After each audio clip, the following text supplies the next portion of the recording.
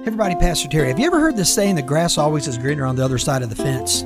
Well, I had a guy say it like this: the grass is greener on the other side of the fence, but guess what? It's built over a septic tank.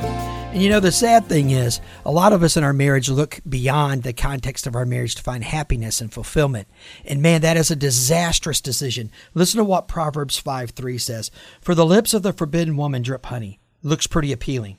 And her speech is smoother than oil. It's pretty attractive. But in the end, she is a bitter herb, sharp and a two-edged sword. Her feet go down to death. Her steps will follow the path into hell. Do not ponder the path of this life. Do not wander in her ways.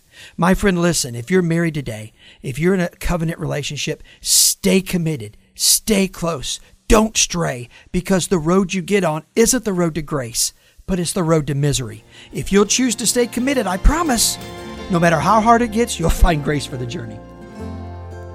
Thank you so much for listening to this edition of the Grace for Your Journey podcast. I pray that it has been a blessing and an encouragement to you. Pass it around if you think it would help somebody. And we look forward to you dropping by again for another episode of the Grace for Your Journey podcast.